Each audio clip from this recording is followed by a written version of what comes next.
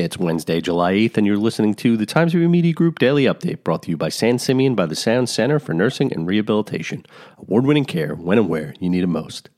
Plans for a new gas station on Route 48 in Southold received the green light to proceed at a planning board meeting Monday.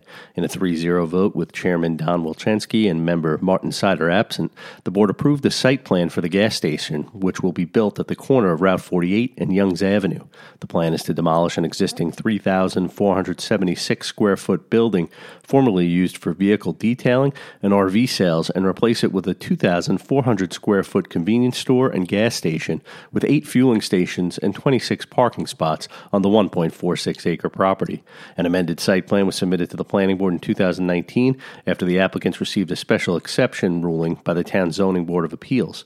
The changes reflect requirements issued by the ZBA as conditions of approval, including a 2-year completion timeline, limited hours of operation to no later than 10 p.m. daily, banning any food franchises from opening on the property, restricting exiting vehicles from making a left turn westbound on Route 48, and preventing further expansion without ZBA approval. The gas station was first proposed in 2015.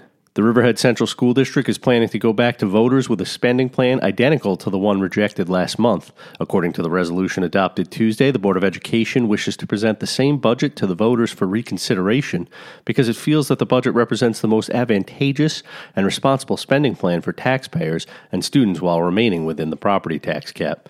The $147.1 million budget carries a 1.87% spending increase over last year's $144 million budget.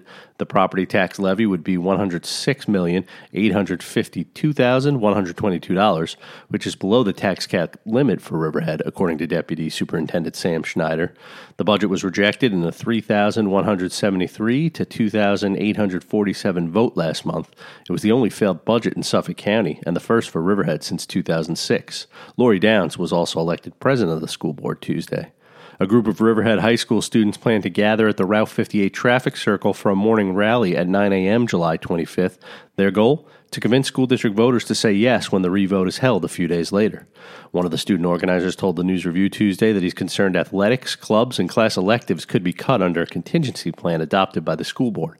Southold Town is considering making amendments to its sanitary flow code to help spur development in downtown areas.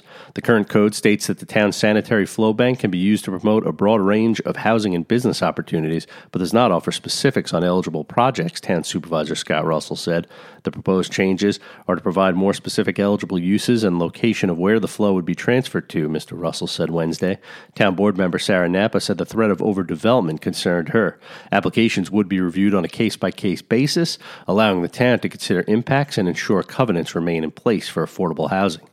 Expect partly sunny skies today with a high near 84 degrees, according to the National Weather Service. The low will be around 70. I'm Graham Parpan, and that's our update for Wednesday. Check back for more news throughout the day. Once again, today's report was brought to you by San Simeon by the Sound Center for Nursing and Rehabilitation. Award-winning care when and where you need it most.